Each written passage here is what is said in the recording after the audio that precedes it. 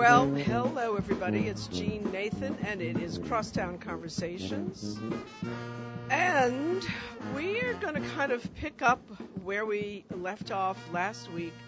I certainly didn't know all this insanity in Charlottesville was going to happen, or else I would have focused in on that. And I'm not as fast as some of those cable shows that flip on a dime with the latest breaking news, but suffice it to say that I think it's time to fire President Trump. Let's fire that guy. Get him out of there. It's too much already. Enough. But we are going to talk more about flooding and landscaping today and what we all as citizens can do. That was kind of the theme of last week's show. And today I kind of want to drill down into what does that mean more specifically in terms of what you can actually do on your property. And I've got a couple experts here who are going to help us with this subject. We're going to start with Austin Allen. He's a professor at LSU in landscape architecture. And I put Austin on the line specifically for identifying the kinds of things that we can do that don't cost a lot of money or require a lot of sophisticated labor. Because, you know, not all of us have the access to landscape experts like you, Austin. Oh, thank you. I'm enjoying having a chance to talk about all this. Yeah, it's, we all have been kind of talking about this now for some time, but with this recent storm, the urgency for slowing up the surge of water, that's what it's all about, slowing up the surge of water to the pumping stations because they can only handle so much, as they say, and I think it's an inch the first hour and a half an inch every hour after that. Well, when you get 7, 8, 9, 10 inches in an hour, then it just plain can't handle it. So how do we slow it up? Well, and also how do we make sure that the lines between our blocks and the pumping station are not blocked with a lot of garbage, because this is another part of the problem. Somebody teasingly told me, but they were actually being honest and saying, you can find everything from Mardi Gras beads and plush toys in the sewer line. So not to mention people, blowing their leaves into it. So there are things that we should not do also. But let's talk about, Austin, let's say you have an average, a lot of people just have a little front yard. Or they may have a little backyard, but they don't have estates. What can somebody do with the limited amount of land available that can absorb water and help slow the drainage of water into the system? Well, one of the things that we're learning is that, we don't have to do everything as just grass lawns as we know it. There are, and if you think about it, we're in an area where that's not what grows naturally here. You actually have a chance to do something they call rain gardens or bioswales, which is, a kind of, small ravine kind of thing where you're going down a foot, 2 feet, 3 feet, depending on the size and space that you're using, and kind of ponding on the ground, with the right appropriate plants, because you don't want to create places where mosquitoes will just hang out. But you want to be able, just like you said, to slow the water down for that first hour of particularly a major storm event. And that's what rain gardens will do. Okay, so let's drill down on that a little bit. So, somebody can go in on the internet and, of course, find this. But I've seen a lot of these rain gardens, and I guess I don't know what the difference between a rain garden and a swale is. But I've seen, for example, in the Holy Cross neighborhood, that's an area where a lot of people really kind of converged after the storm to help change the way people live, and so there was a lot of work on putting in all the various ways that you can absorb more sun and try to gather the rain. And I've seen what they look like, but I don't know how you make them. So first of all, what's the difference between a rain garden and a swale? And then secondly, literally, how do you make them? Well, I think part of it is in the naming. There are, specific differences in the way the land is shaped when you think about a swale. Usually talking something a little bit larger in terms of the size, and it's basically that indentation which swells and directs the water in a particular kind of way, and it is, also accompanied by, certain plants that do well underwater, a lot of times. And there's so many nurseries now can give you such an assortment of flowering things or shrubs and the like. But the rain garden is just, I think, a lot more of a kind of ecology that happens within those kind of spaces. And usually you're thinking of them in a smaller context. So you might have a couple of trees that grow, like like tupelos or cypress trees or other things that grow in that garden, as well as shrubs and the like. And it's meant to be, a more comprehensive landscape, I think, when people talk rain garden. What often was a problem is people would duplicate things from other areas and weren't paying attention to the soils which we have in Louisiana. So I think you have to pay attention to soils. Sometimes you have at the bottom of rain gardens and swells, you have a little bit of gravel, that helps in the filtration of the water and kind of making sure you don't end up with puddles for mosquitoes.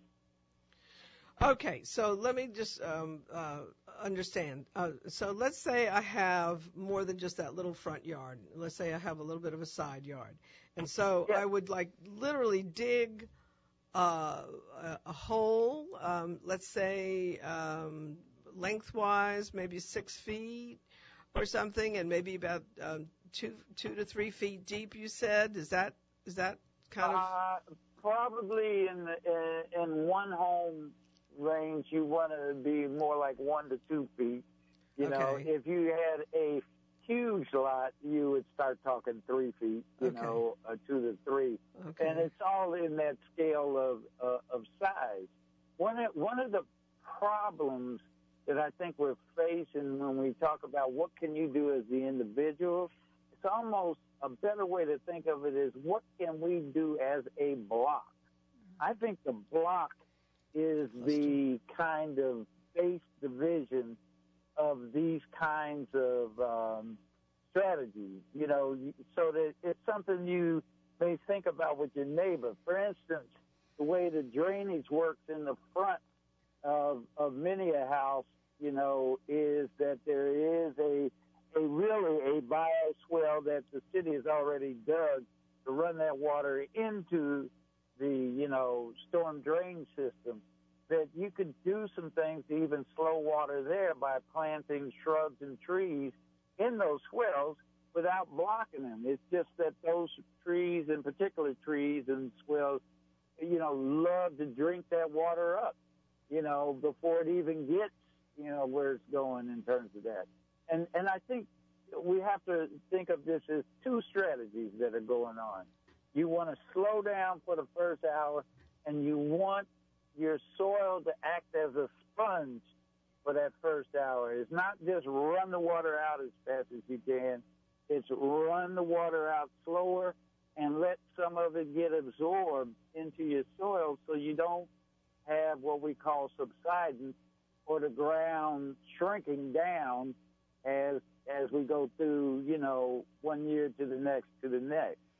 Hey, Austin, how bad is the subsidence issue? I've heard about it only sketchily over the years, and of course I heard a lot more about it over the past week. But explain to me what's going on with the subsidence. And I know I must be a little bit loony to suggest this, but I keep wondering about all those great big buildings that we've built in Central City. And right. I know they're built on kind of a a mattress, so to speak, a big mattress underground Yeah. to hold them in place. But are you going to tell me that those big old buildings don't contribute to our subsidence? Well, absolutely, you have pressures that are coming from, tall buildings, but they are actually, for the most part, probably anchored into the next strata of land that is under what I would just call a big layer of dirt and mud, which is anywhere from 20 to 60 feet.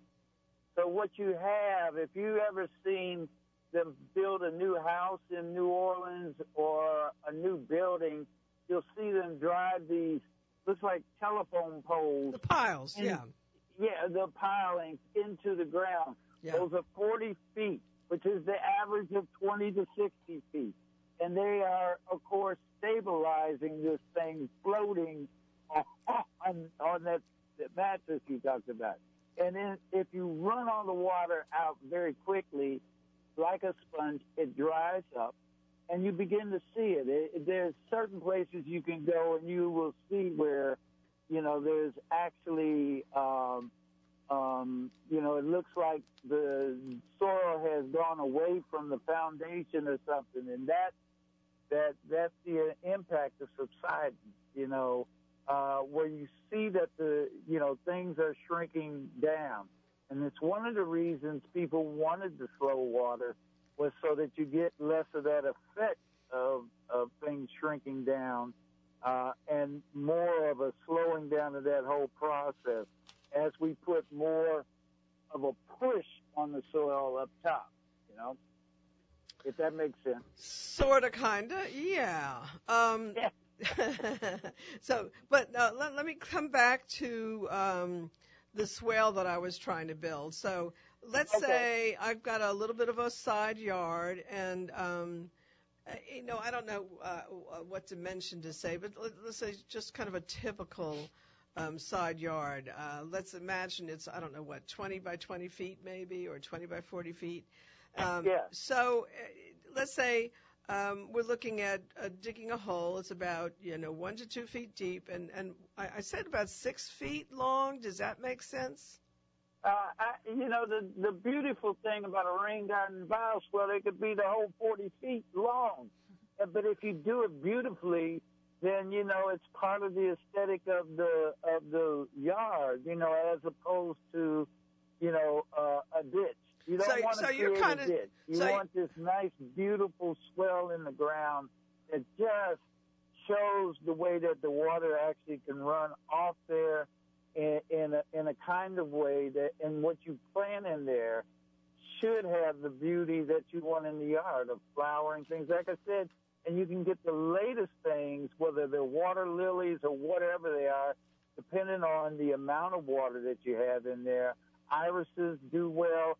And others, you can plant those things along this, and you can create a thing of beauty rather than just see it as, okay, this is just so I hit the requirements in terms of.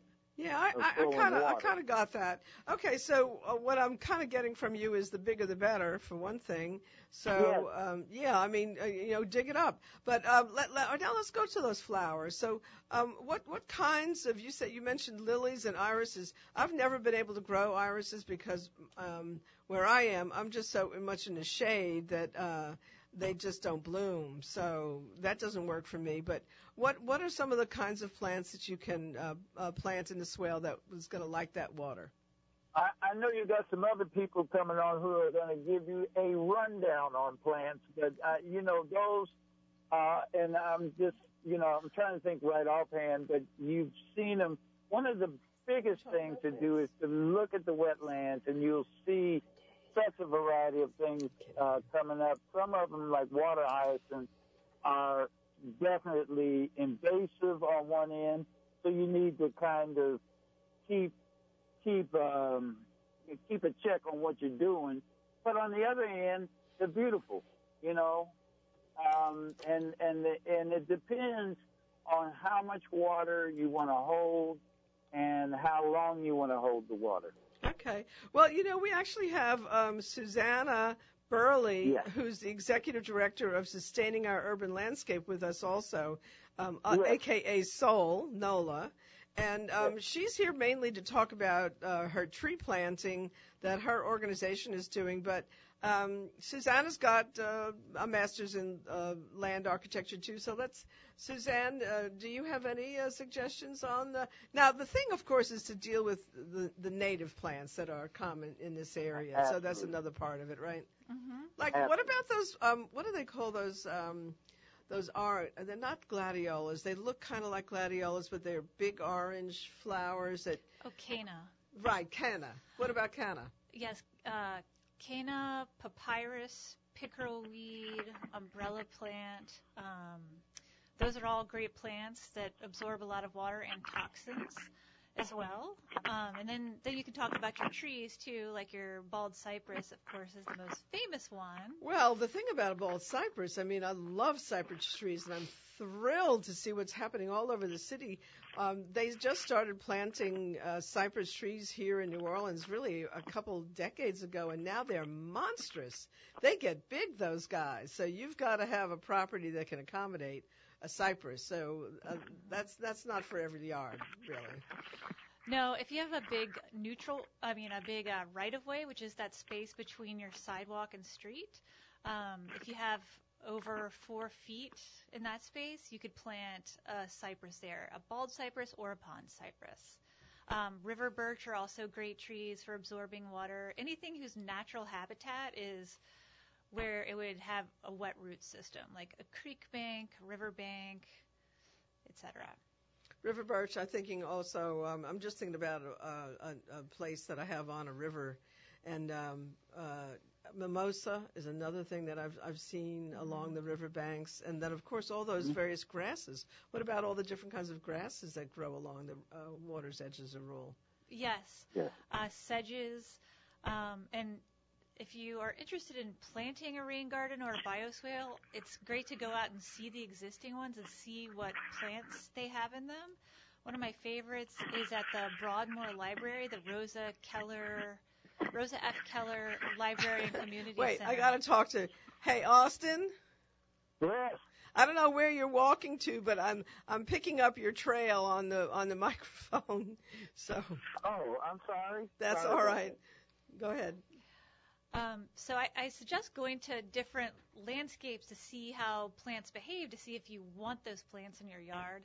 And I love the rain garden designed by Spackman Mossop Michaels at the Broadmoor Library, the Rosa F. Keller Library. Right there at the intersection of Napoleon and Broad, right? Yes, Yeah. the lowest spot in the city. That is the lowest spot? It is. Oh, wow. Yes.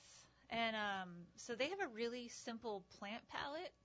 They have sweet bay magnolias, bald and pond cypress, and they have iris inside the rain garden, and I'm forgetting the other plants.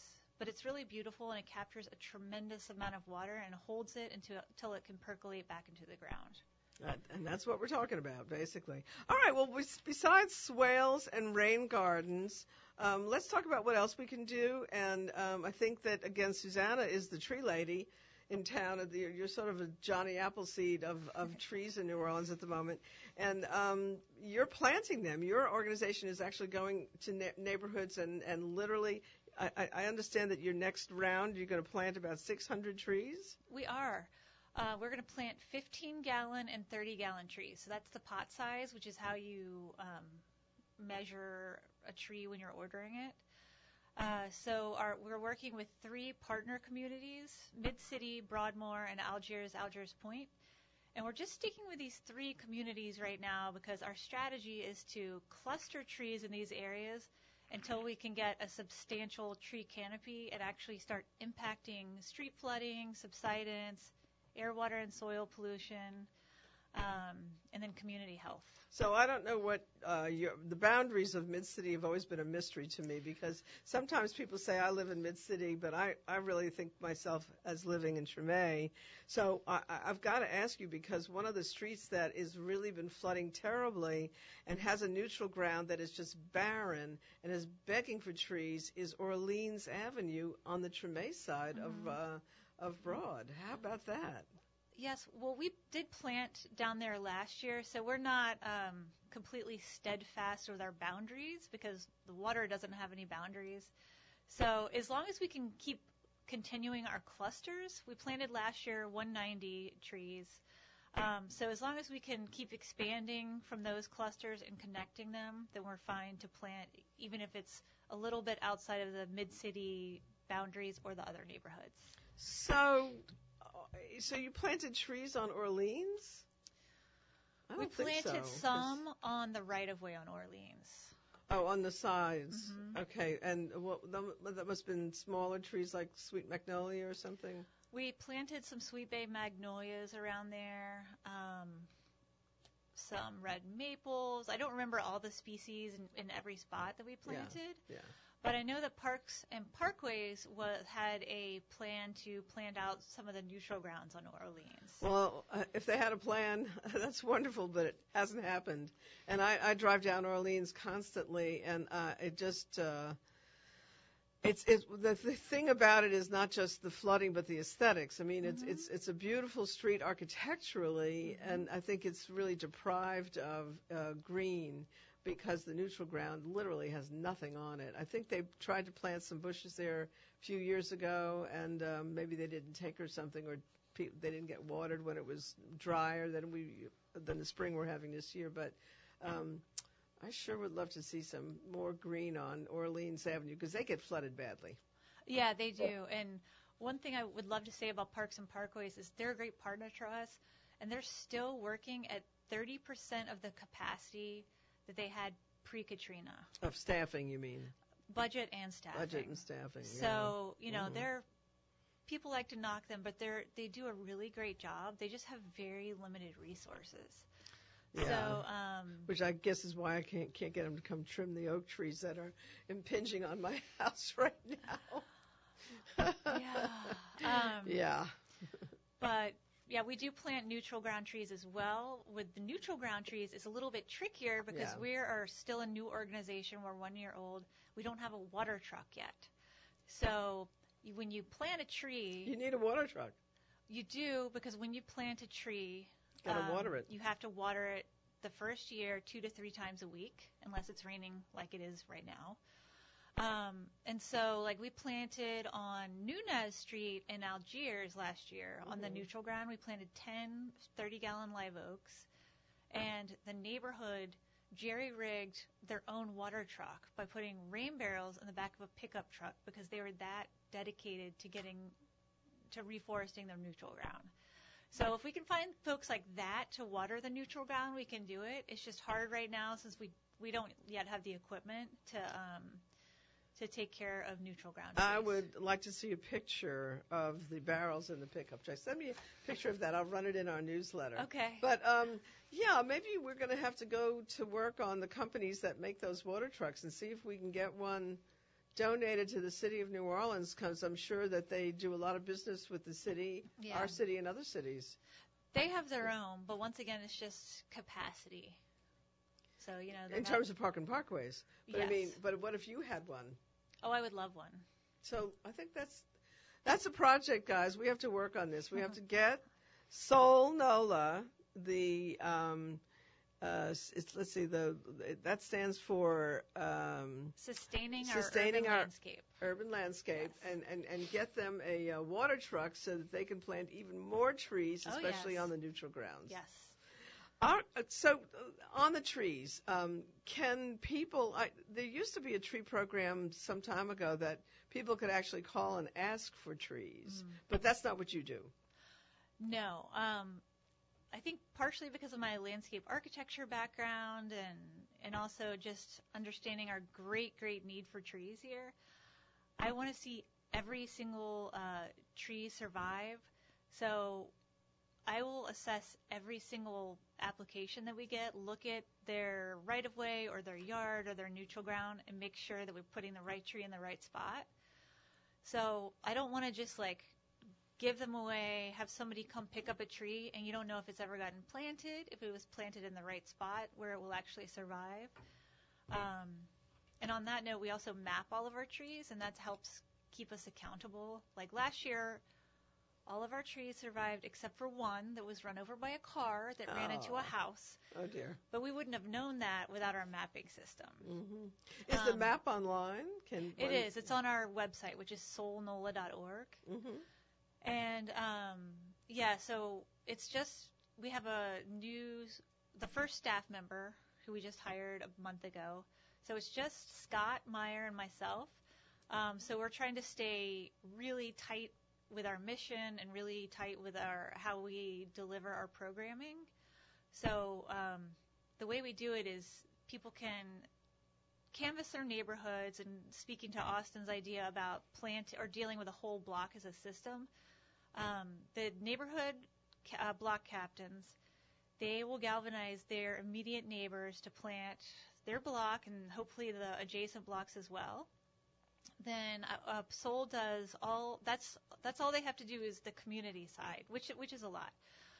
But then we hand select all the trees from the plant nurseries on the North Shore. We organize the planting day. We round up all the volunteers, and then we plant the trees with volunteer assistance on Saturdays from 10 to 1 between November and March. Mm-hmm. So that's how we do it. That's the only way we do it right now.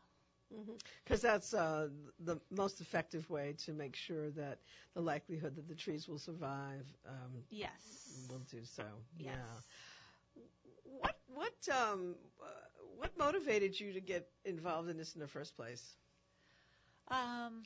Well, certainly my landscape architecture background. Also, I worked at Parkway Partners, a nonprofit here in the city, for 4 years, and I was the program director. And I ran a bunch of different programs, but I really was most interested in the planting trees. But because I was running so many programs, I didn't feel like I could do it well enough. To have the impact that you wanted to see. Right. Yeah. And so after we lost 100,000 trees during Katrina. That was a staggering number. I heard that number from one of your previous shows. I knew that we lost a lot. I had no idea it was that many. Yes. And so. And that's on public and private property, or just public property? It's both. Mm-hmm. But so because of that loss of tree canopy, the U.S. Forest Service declared us the most deforested city in the country. When I heard that was also startling to think of our city, which is so green, as being one of the most deforested. I had a hard time getting my arms around that, but I understand it in terms of what we lost. Yes, and we have a couple of photos under our reforestation program on the website, and these aerial photos are so telling. There's one of New Orleans, and then there's another one of Atlanta, and they're taken from the same scale from Google Earth, and we are just barren. People think that we're green. As compared with Atlanta? Yes. Oh, my God. And I think of Atlanta as being nothing but concrete. No. It's the most forested city in the country. Atlanta? Uh-huh. Wow. Look at the aerial. How did that happen? They've always been very forested and very committed to their trees. There's just a different consciousness around trees here. People are We probably take them for granted. Yes, and I think there's a fear around trees here, especially since Katrina, because we had trees falling. Mm-hmm. We also have much smaller lots. We live at a different density than folks do in Atlanta. But in here, we have to clean our own catch basins. You don't have to do that in every city. So, people don't want to deal with the leaves, but if you weigh the pros and the cons, the pros being that a bald cypress, for example, can drink 880 gallons of water in a day, that's huge. That was another number that I was blown away by, Yeah. how much a tree. So that also explains a little bit. I live on Esplanade, and we have all those oak trees. And we actually planted trees in between the oak trees. So we have these orchid trees and what's it called, redbud trees in between. So we've got a lot of trees, and I guess that's part of why we don't. We're also higher ground there. Yeah, Esplanade is a ridge, which makes it higher, and higher ground during a storm is very helpful. But also, you have the double protection of the canopy and then the understory. And then a lot of homes on Esplanade also have the ground cover. Yeah. So when you have those 3 layers, that's triple catching of water when the rain comes. If you have one tree on your block, like we have on my block, hits the tree, and the tree's canopy will capture a certain amount of the water, and then it goes to the ground. So Esplanade is great that way because it's got the overstory, the understory, and the ground cover. It's fantastic. So generally speaking, as people look to improvements in their homes, they really should think hard and fast about what can they do around their house, not just in and on their house, but around their house to build up this capacity to absorb water. And besides which, it's beautiful and it makes it cooler. I have no doubt that it's cooler, around my house with all those trees than it is in some places that don't have the trees. Oh, I yeah. totally don't get at all the whole lawn thing. That's I don't either. This is just not a great city for it because we're so compact and so dense, and we have such environmental issues with stormwater. So this fall, I don't even have a catch basin on my street, and I've been told I will not get one in my lifetime. So I have the one oak that was planted, live oak that was planted on the street before we bought the house, probably 20 years ago. And it's huge, but I'm planting 3 bald cypress in front of our house this year because I have to deal with it myself. Nobody's going to help me out. So I'm going to suck up as much water as I possibly can with trees. Besides the trees that you're putting out, where else can people get trees? NOLA Tree Project works with trees as well, and also disaster recovery. They have a completely different model than us, but they do work all over the city. This Parks and Parkways has giveaways. There's other groups that do one-off tree plantings. You can also just go to a nursery and get a tree.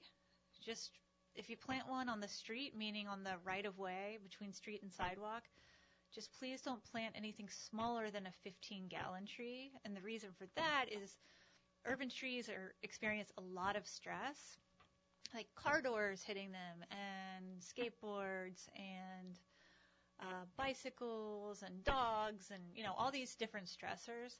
So the little tiny trees have a very hard time surviving that. And they also, you want to plant a tree on the street where you know its form already. So a bigger tree, you can kind of gauge its form and pick the nicest one you can find.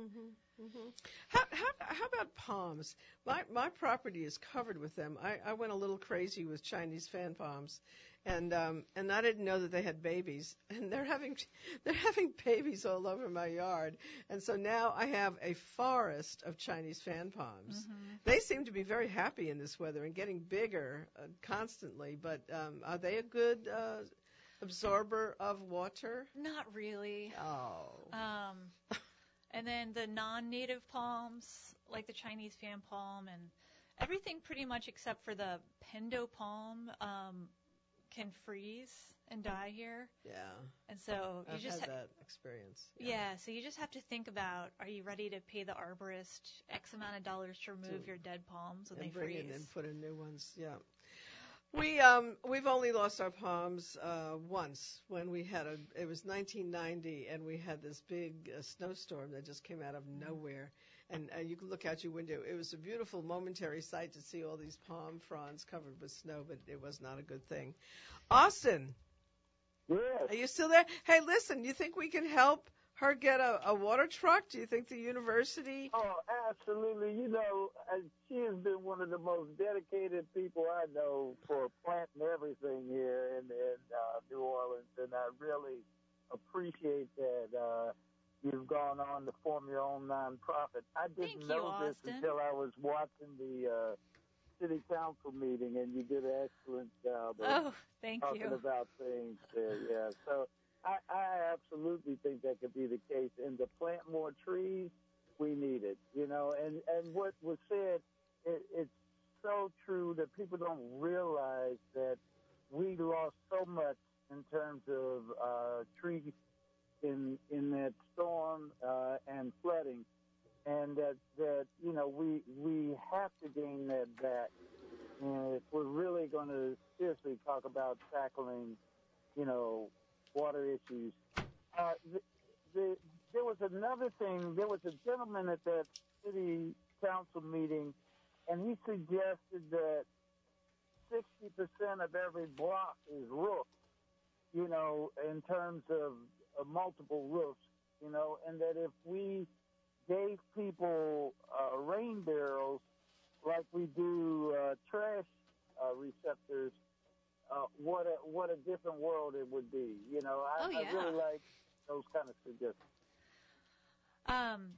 Yes, and I have to say it's an honor to be on the radio with you, Austin, and I was finishing grad school the year that you started, so have always been sad that I didn't get to take one of your amazing classes.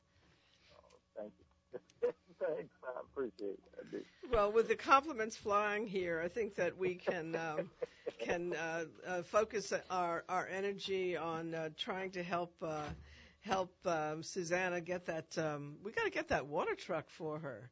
All right, LSU, come through for me. Definitely. One thing I just wanted to add about deforestation is that a lot of folks are surprised when they hear about how many trees we've lost, and then especially when they look at the aerial view of New Orleans, especially compared to other cities of this size. So the trees here are really barometers of wealth and health. So you have the nice wealthy showcase streets like Esplanade and St. Charles and Ursulines that are just beautifully forested. I guess parts of Esplanade are wealthy. I don't know about my little stretch, but go ahead. Yeah. But, as a whole they are. Yeah. But then you go off, like if you look at the south side, I know I'm not supposed to say northeast, southwest, but on the south side of St. Claude, you have a lot more trees than on the north side. And if you overlaid the economic status of those neighborhoods, you would see the correlation between wealth and trees. And that's the case in all cities. It's really interesting. So we're really, like in Broadmoor this year, we're planting in subsection B, which is the poorest section of Broadmoor, and it really has no trees. It's just staggering. So it's really exciting. That's another form of inequity. We see inequity in so many different places and ways, and I've seen the same thing. Of course, you can go to very wealthy suburbs and see no trees too. Yeah, I mean, that's the other end of the spectrum.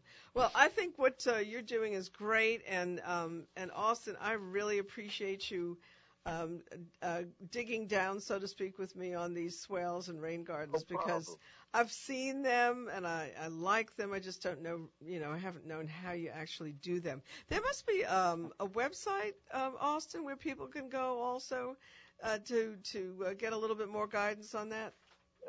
There are hundreds, and I'll leave that to Susan to talk about maybe some of the ones that are a little more accurate, because I think that's the critical thing to really make sure for Louisiana you're doing the right kind of combination of either soils or gravels or other things so that you're not working against yourself. Yeah, that soil is a tricky thing. I think what they call clay soil, That's not the easiest soil to work with. And I've planted a lot of things that I've had die on me. Right down the front walk, I planted gardenias that didn't make it. Part of it is the sun. I mean, the sun is the other really big issue.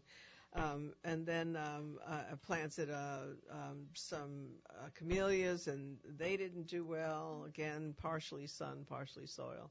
So, it's, the people in the nurseries, it's true. They really do know what they're doing, and they can help you. And so maybe the most important advice is to tell people who want to try to do this. And it just seems like this is not that costly. That's going back to this issue of what you can do that doesn't cost a lot of money. The swales is one thing, and the rain gardens, and then getting trees from some of the folks who are making trees available. Yes, ours are free.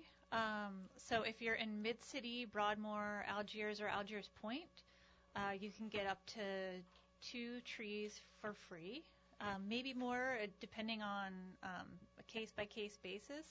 And then folks outside those neighborhoods can still order trees from us, and we can have them delivered to you and have them planted. There would just be a fee associated. Good to know, Yes. because I can do a little tree planting on Barrack Street behind us. We can use some trees back there because it tends to get a little bit floody there. Any last points? I got to move on. I've got a lot to talk about with Stacy, who's coming up next, who's going to talk about the architectural side of the city and a big film festival that's coming up. Thank you for having me. Last point. Thank you. Thank you. So much. Austin. All You right. guys stay in touch with me. Any developments, let me know. We can put it in our newsletter and get it out. We got a little over 12,000 people that we communicate with through our newsletter so each much. week, in addition to the radio show. Thank you, Susanna, and thank you, Austin, for what you guys do. All right. Thank All you. right. Thank you. Okay, Stacy, pronounce your last name for me so I don't get it wrong. Fingston. Fingston is the head of a wonderful organization, Louisiana Architectural Foundation. And she launched last year, very successfully for her first year, it was amazing, a new festival of films on architecture. And, we're all, I believe that if you live in New Orleans, you're here for a reason, and one of those reasons is landscape, architecture. It is the beauty of the city. That's what captivates us and keeps us here. And so looking at, our architecture, both our old architecture as well as new architecture, to get ideas, a great fun way to get those ideas is to go to these films that Stacy pulls together, and they're always fascinating. So, Stacy, give me the particulars, first of all, the dates, the place, and then let's dig into some of these films. Okay, wonderful. Well, it's coming up next weekend. We kick off on August 24th, Thursday night, and that'll be our opening night at the Contemporary Art Center. The party will be 5:30 to 7, and then our feature film is going to be Getting Frank Gehry. We'll talk about that film today. And then Friday through Sunday, August 25th through 27th, we will be screening films at the Broad Theater. We're very excited to be back at the Broad, and the Broad's going to be our main venue. So hopefully it doesn't flood. We have a backup plan. We have a backup plan. If we are flooded at the Broad, we are going to do everything at the CAC. Okay. And the idea is kind of like the umbrella plan. If we have your umbrella, it doesn't rain. So I'm hoping if we have our plan in place, then the Broad is going to be able to exactly. provide if for you're us. Ready for it, it won't happen. Yes, and I'm glad that we're going to be at the Broad too, because they lost, they lost a lot of equipment. It was very expensive. 2 floods they did. Oh, I didn't know and that. 2 floods within 2 weeks at the Broad. So we're happy to be there. We hope to have a successful festival to help them out a little bit. And we do have a very special premiere on Friday night at 7 p.m. We are going to be part of NOMA's Friday night events. We'll be featuring one of our local legendary modernist architects, Albert Ledner, here. And that filmmaker is his daughter, Catherine. And so that'll be the special film. That'll be free for members at NOMA. If you're not a member of NOMA, then it'll be $12 at the door, and that includes all the Friday night things, music and everything, and then the film at 7. So I don't know anything about Albert Ledner, believe it or not. And so I need you to give me a little skinny on him. Sure. He's done a lot of homes here in New Orleans, very modern, a lot on Park Island. The Galatoire Oh, House, okay, you may be right. familiar with. Oh, yeah. It's what they call the ashtray house, and Sure. it literally has a lot of little ashtrays along lining, as a decorative element. Those are a few. And then the one in this on our cover for the film is the Maritime Union building in New York City. So we also did a few prominent buildings in New York City, but a lot of homes. A lot of really great modernist homes here. And that's what I like about Albert Ledner and us getting the chance to tell his story and kind of give him his 15 minutes because he's still practicing at the young age of 93. Wow. He's that's still in his amazing. workshop.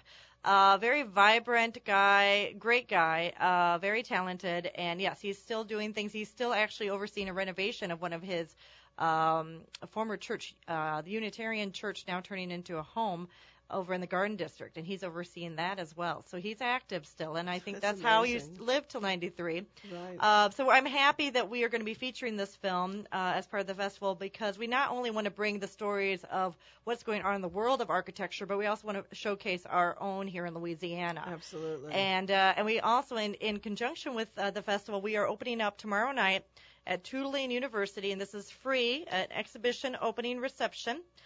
Tomorrow night, Thursday, August 17th from 5 to 8 at the Southeastern Architecture Archive, and that's at 6801 Ferret Street, floor 300. And that'll be an exhibition of Albert's work in conjunction with the film festival. So it's kind of like Albert month is August. Okay. Yeah. Okay, so let's do a little bit of a rundown here on the films that are coming. Tell me, let's start off with, I don't know, one of the more outlandish ones. One of the more outlandish ones. Let's see, like a little controversial. I would say, it's a design film. We're an architecture and design film festival, and a little more provocative is probably going to be the Happy film. It showcases a designer called Stefan Sagmeister, who is known for his covers of Rolling Stone and Jay-Z, very hip-hop, almost like a demigod in the graphic design world.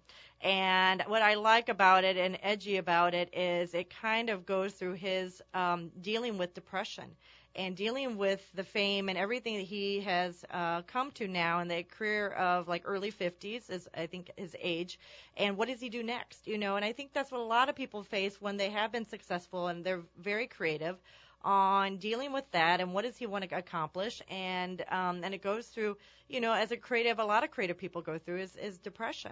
But it's, in the film, he's traveling, I think, to Tibet, and he's doing yoga, and he's a part of a retreat, and then you also find where he's trying drugs, he's trying all these different, he's almost like a design experiment himself. But it's also visually really fun, and because a graphic designer is behind it. So I would say that's probably one of the more provocative films. Another one I think is a very important film and very interesting is The Destruction of Memory. So we're going to go to the Middle East here, and we're going to talk about the last 100 years of how, in order to wipe out a civilization, if you're going to war with them, you attack them through their culture, through their landmarks. You get to them by, bombing their places of worship, and that's how you get to their psyche. And so that's going to, touch on currently ISIS. And what different organizations are trying to do over there to document, to make sure they're prepared, and which landmarks may be more threatened than others, so we can preserve those for future generations. So that's another really great one. So that is both a identification of the landmarks, but then what do they do to try to protect them? Well, they're doing a lot with technology, where they're able to use this laser technology and with computer and be able to recreate blueprints of some of these wonderful mosques and buildings over there. So then they have the blueprints if it is demolished. So we're going to do a really important panel discussion after that. That's going to be on Sunday at 1 o'clock, and we're going to have John Stubbs, who is the head of the Historic Preservation Department at Tulane, who is also a board member of the World Monuments Fund.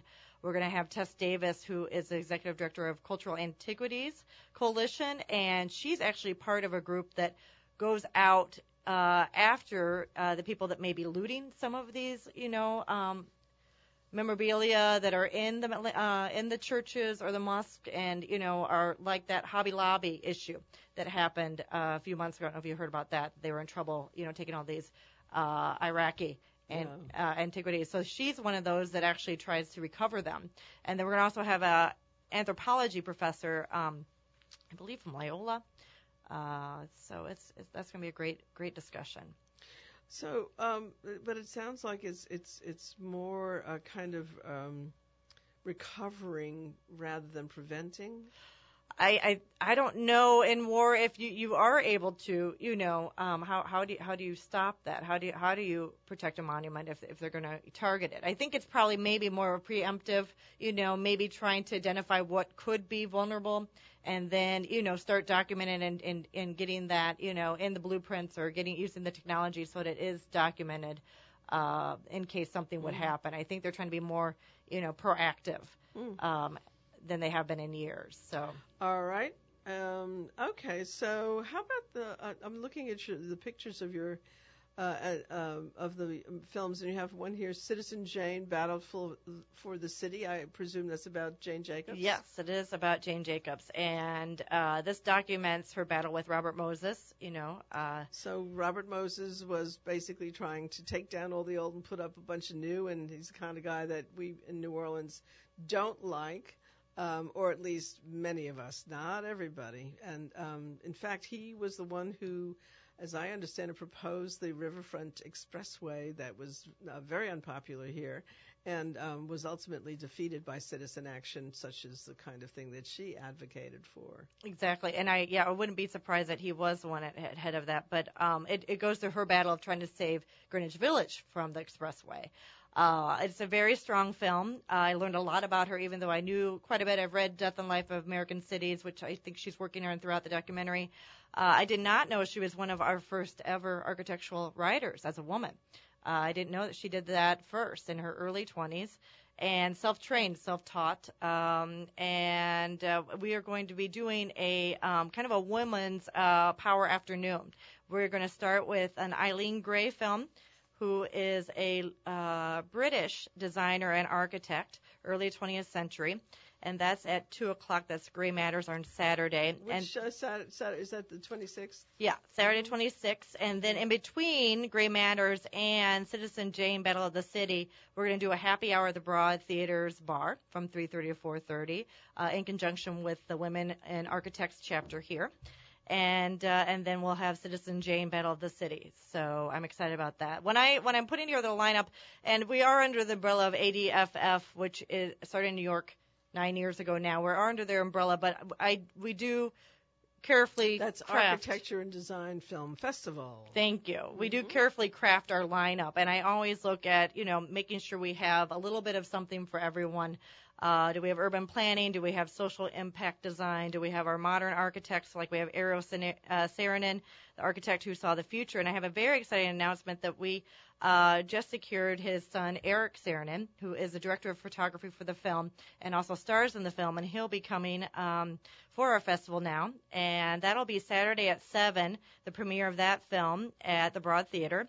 And then we'll do a Q&A with Eric, and maybe we'll do a little, post reception with him afterwards. So that'll be really nice. Okay, and another one, Columbus, I should talk about. Okay. Columbus, Indiana. I don't know if you've ever heard of Columbus, Indiana. No. I'm a former Midwestern girl. Right, Columbus, Ohio. Yeah. Former Midwestern girl, so I am familiar, and I went to Columbus, Indiana about 10 years ago because it was coined one of the 10 top cities for architecture. And this is a little town, 40-some thousand people. Where, and is it near Indianapolis? It is about 2.5, 3 hour drive, south of Indianapolis. It's I actually a southern spent part of some the time state. around there. Oh, working in a political campaign, but I don't remember anything about Well, Columbus. The architecture is definitely very interesting. It's kind of Frank Lloyd Wrightian. Yes, and here is one of the largest collections, they said, mid-century architecture in Columbus, Indiana. And what happened, which I find fascinating, and the film is lovely. The film's actually our only narrative film, only, with actors, not a documentary like most of ours are. It's getting great acclaim in just the New York Times and also Rolling Stone. because the backdrop is all this mid-century beautiful architecture. The film is a gorgeous film. It's only going to be shown once at 9:15 on Friday. You really should see the film. It's gorgeous. And what happened is, and in Columbus, Indiana, in the, I want to say 50s, the CEO at the time of Cummins engine, they build diesel engines, he had the foresight to see that if he wanted to attract the top engineers to come to this little town in Columbus, Indiana, that he was going to have to make it a community that was strong as a community in both architecture and in art, and, you know, a place for people that want to come there. And so Cummins Engine commissioned some of our great architects of mid-century architects. So wow. Elio and Ario Saarinen have buildings there, public buildings. Harry Weiss does, I.M. Pei. I mean, some of our greats are there, and it's so surprising. So now they have over 60 buildings in that time period. Wow. And also what it did, what I found when we were there, is that it raised the bar on everything new being built. You know, they have an architectural commission, and because they have such a collection of this wonderful architecture, it's raised the bar for every new project from then on. So it's a really neat documentary. I'm excited to bring this here as a former Midwestern to showcase. You know, it's not Chicago, which usually people think of as architecture. Not New York or L.A., that in the small town of 40,000 that there can be a great collection. So it's amazing. Yes. So see that film. Put that on your list. And it really is what I like about it is that an entity, in this case a corporation, decided that it was going to be deliberate about really doing something with the architecture of that city and just making it happen. It's a great example of how, even though that's corporate, it's really kind of citizen action to make things happen. And speaking of citizen action, you've got here citizen architect Samuel Mockbee and the Spirit of the Rural South. This is a little closer to home. Yes, this is in a small town, I want to say Hale County, Alabama. And I also look that we bring, I like to bring films that are touching, in our neighboring states as well. And this is, to me, a classic architecture film. But I found in my little surveys with the architecture community here and the public, a lot of people haven't seen it. And it's an important film because Samuel Mockbee was a professor at Auburn. And very early on, again, I had the foresight of social impact design and where his design would really matter, and taught his students. They set up a shop called Rural Studio in Hale County, Alabama, and the students were the head architects, and they built housing. And it was affordable housing. So right, here we extremely are. affordable. We're faced with an affordable housing crisis in New Orleans, and I don't think that we're really applying as much creativity to that issue as we could. And we do have a lot of architects and architecture students in town. We do. That's what I like about the film, and we're also going to do a panel discussion after on community and social impact design with Concordia Architecture and Planning, someone from the Small Center at Tulane, Robert Brooks, who is a Louisiana Tech professor who's doing something very similar up in northern part of Louisiana with a med camps. He designed a med camps facility for handicapped kids to go to camp. So very along that line, but I hope it will be inspiration as well. So I'm getting the musical signal here that our time is about up. But once again, it's the Architecture and Design Film Festival, August 24th through 27th. 27th is my birthday, so I'll try to be Happy sure early to birthday. be out there. And it is going to be at the Broad Theater. And, I went last year, y'all. Some of this may sound a little esoteric, but I can't tell you how much fun it is. It really is. And I saw you there, a lot yes. of really beautiful ideas for things that you can do in your own home, in your own neighborhood. And I just highly recommend this festival. It's a great thing that Thank it's being you, Jean. done. Thank you for having me. Thank you for bringing it to us. ADFF.com, and you can go to ADFF NOLA at the header at the top, and you can find all the information. ADFF.com. AD as in David, FF.com. Thank you very much for having me again. All Good to right. see you. Okay, y'all, that's it for this week. Jean Nathan, Crosstown Conversations, and we'll visit again next week. Thank you.